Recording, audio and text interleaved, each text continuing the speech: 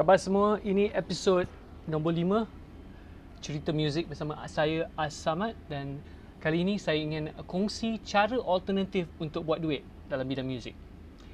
Jadi seperti yang kita telah cerita dalam episod awal, saya dah cakap ada kerja untuk muzik yang biasa tu. Kalau kita mau buat seni persembahan, kita mempersembahkan gigging, konsert, mengajar dan kerja belakang tabir. Tapi saya nak memperkenalkan cara-cara alternatif yang lain yang berkaitan. Jadi ada 1, 2, 3, 4, 5, 6, 7 benda yang saya nak kongsi. Kita akan go through one by one. Satu, kerja online. Kerja online ni maksud dia, kita katakan kita nak mengajar. Kita tak mengajar di sekolah muzik fizikal. Artinya kalau kita tinggal di Kajang, kita bukan mengajar sekolah muzik di Kajang. Kita hanya di rumah kita dan kita mengajar sama ada melalui Skype online ataupun kita mengajar melalui Facebook Live, benda macam tu. Dan ada yang saya tahu, ada gitaris yang dia buat Facebook group, lepas tu dia mengajar melalui Facebook group. Jadi kita kena bayar yuran untuk join Facebook group tu, ataupun yuran one off ataupun bulanan. Lepas tu kita dapat tengok video-video dia tiap-tiap bulan. Contohnya. Kerja online yang lain juga maksudnya kita ada letak portfolio kita di laman web. Dan contohnya kalau kita gitaris sessionist, kita boleh main solo rock untuk atau lagu-lagu rock. Jadi kerja online maksudnya kita dah letak demo kita letak bio kita, orang jumpa kita, lepas tu dia cakap saya nak awak solo untuk lagu saya. Contohnya mungkin pemuzik tu atau penyanyi tu mungkin di Taiwan atau di Macau ataupun di Hong Kong ataupun di Canada, dan kita record di rumah kita hantar track tu pada dia dan dia bayar kita melalui PayPal ataupun melalui bank transfer. Selalunya PayPal lah. Bank transfer leceh sikit nak buat bayaran macam tu. Tapi ada yang bayar macam tu juga contohnya. Jadi itu kerja secara online. Lepas tu satu lagi elemen is kerja freelance. Kerja freelance ni maksudnya kita bukan macam pergi dekat DBKL ataupun pergi dekat RTM, kita bagi resume kita bekerja situ tiap-tiap hari, clock in clock out, macam Monday daripada Isnin sampai Jumaat. Kita kerja secara freelance, maksudnya secara project base. Jadi contohnya kalau saya ada projek persembahan, saya panggil awak secara freelance untuk main trumpet untuk saya, untuk recording projek saya. Sama ada sebagai sessionist, mungkin untuk sesi rakaman, ataupun mungkin untuk persembahan tu, ataupun mungkin awak buat kerja lain macam buat notation, ataupun kerja untuk masukkan note dalam finale, ataupun buat arrangement. Jadi freelance. Jadi ni semua bergantung. Kadang-kadang kerja tu beberapa jam aja, kadang-kadang berhari-hari, kadang-kadang berbulan-bulan. Tapi dia artinya banyaklah bos kita. Orang lain akan tu dapat orang lain menjadi bos kita untuk projek lain. Jadi kerja freelance ni memang biasa pada muzik moden, tapi satu cara kita berfikir, artinya kalau yang tak biasa, kalau yang memang biasa kerja masuk office ataupun biasa masuk kena kerja dekat jingle company atau production house kan, tu kerja buat kerja tu instead of contohnya kalau saya sebagai sessionist pergi recording di studio di Maverick ataupun di 2AM ke studio-studio yang buat rakaman jingle tu, saya sebagai freelancer masuk recording sebagai sessionist. Jadi itu satu cara kita berfikir. Satu lagi kerja macam Fiverr. Fiverr ni satu website, Fiverr.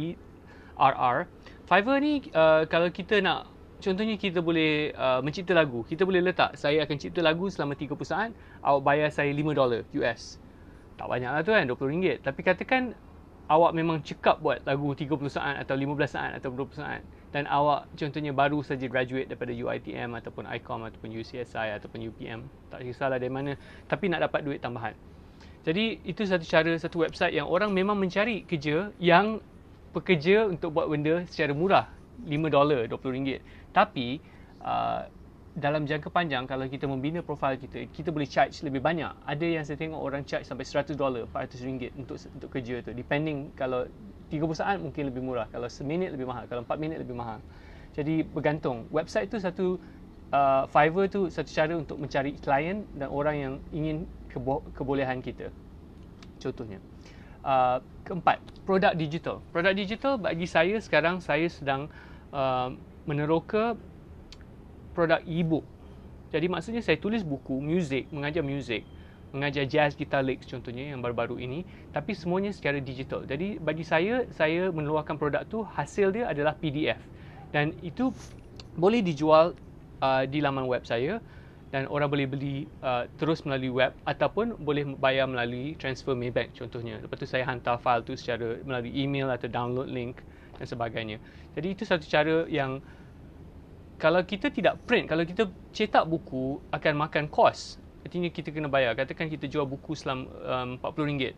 Kalau kita cetak tak banyak, mungkin kos dia RM5 atau RM10 atau RM15 kalau cetak. Tapi selalu cetak kena cetak 1,000 kadang-kadang 500 ke, bergantung mana kita cetak. Ada tempat boleh cetak lebih kurang, tapi masalahnya benda tu masih ambil kos. Jadi kalau katakan kita cipta satu produk, satu buku yang tak laku, contohnya lepas kita buat orang tak beli, jadi kita ada stok. Dengan produk digital ni, kalau benda tu tak laku, kita tak payah jual lah, kita boleh cipta produk yang lebih baru. Jadi itu produk digital. Jadi ini salah satu yang saya sedang cadangkan pada anak murid saya untuk meneroka bidang ni juga kerana agak menarik.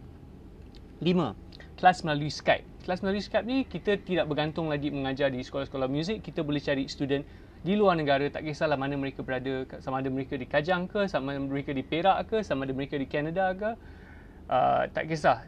Tapi yang penting tu, kita perlu boleh dijumpa, boleh ditemui online. Itu yang balik kepada topik asal yang saya kata pasal letak kita punya portfolio online supaya kita boleh ditemui di internet. Kalau kita tidak ada maklumat kita di internet, orang tak boleh jumpa kita.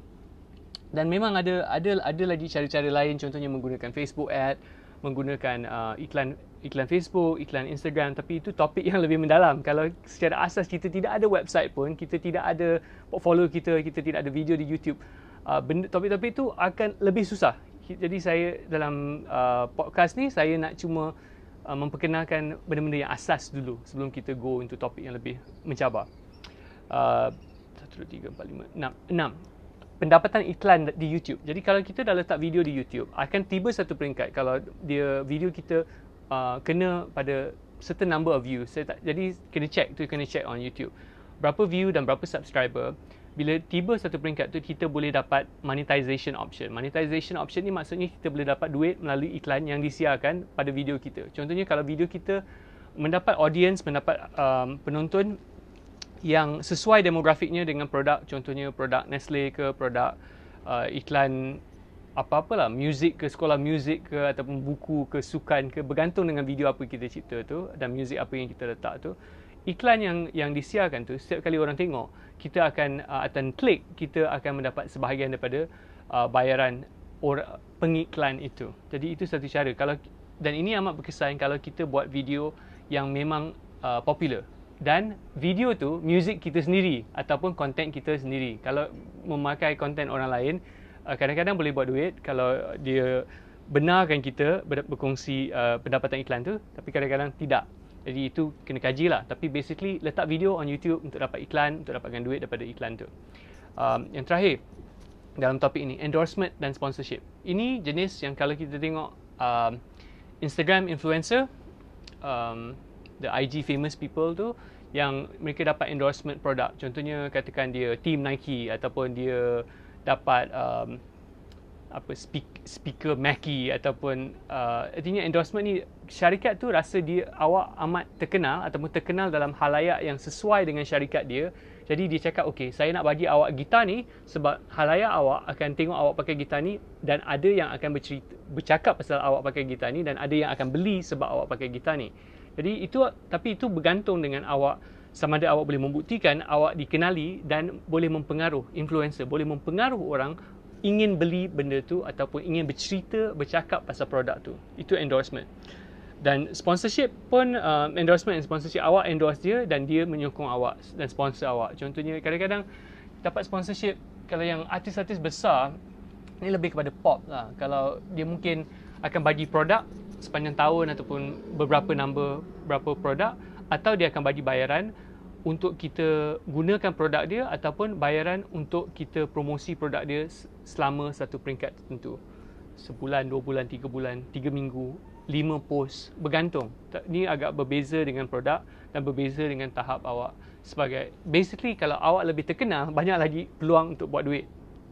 Tapi itu sebabnya yang paling asas tu, kita kena letak diri kita di online untuk orang nampak. Itu yang paling mudah. Sebab tak payah bayar apa-apa. kita boleh join Instagram, boleh bayar join Facebook, join YouTube. Itu tidak ada bayaran. Asalkan kita ada connection internet dan kita ada telefon. Paling kurang ada telefon, ada sesuatu kita nak kongsi dan ada laman sosial tu. Itu yang secara asasnya. Memang ada orang cakap, Facebook dia akan ambil maklumat kita, ataupun YouTube, Google pakai data tu. Tapi itulah bayaran kita untuk menggunakan tu. Tapi artinya kita tidak perlu keluar duit. Kita menggunakan servis mereka dan mereka menggunakan data kita. Itu saya rasa amat fair kalau kita boleh leverage the platform. Maksudnya kita gunakan platform tu untuk membina kerjaya kita sebagai pemuzik. Jadi itulah 1, 2, 3, 4, 5, 6, 7 cara alternatif untuk buat duit sebagai pemuzik. Hadamkan, dengarkan, boleh dengar balik untuk kalau nak ambil nota. Saya cadangkan itu satu langkah yang bagus. Dan yang saya nak cakap satu lagi adalah, kalau awak berminat dengan topik yang saya cerita ni, kalau rasa topik ni agak menarik, saya jemput datang acara yang akan hari Khamis ni. Saya akan memberi talk, saya akan bercerita lebih panjang, lebih mendalam pasal topik ini di UiTM Shah Alam untuk acara yang bertajuk Kilang Composer with As-Samad, How to Make a Living in the Modern Music Industry. Basically cerita yang saya cerita ni sekarang, tapi lebih mendalam, boleh Q&A, boleh soal jawab, dan kita boleh mendalami topik ini dengan lebih teliti. Dan kalau awak ada soalan-soalan yang lebih spesifik, benda-benda tertentu yang saya celoteh dan cerita dan kongsi di sini, boleh tanya. Jadi itu pada 2 Mei, hari Khamis, pukul 3 petang sampai pukul 5 petang di DK2 Menara SAAS UiTM Shah Alam. DK2 Menara SAAS UiTM Shah Alam. Jadi dia free entrance, open to the public, terbuka pada khalayak umum. Jadi tak payah jadi student UiTM pun boleh datang juga. Tapi datanglah on time, lebih bagus datang lebih awal, dan kita boleh bercerita, berceloteh, berbincang dan get into this topic even deeper. Okay? Jadi tolong kongsi pada kawan-kawan cerita ni semua, dan jumpa anda di sana.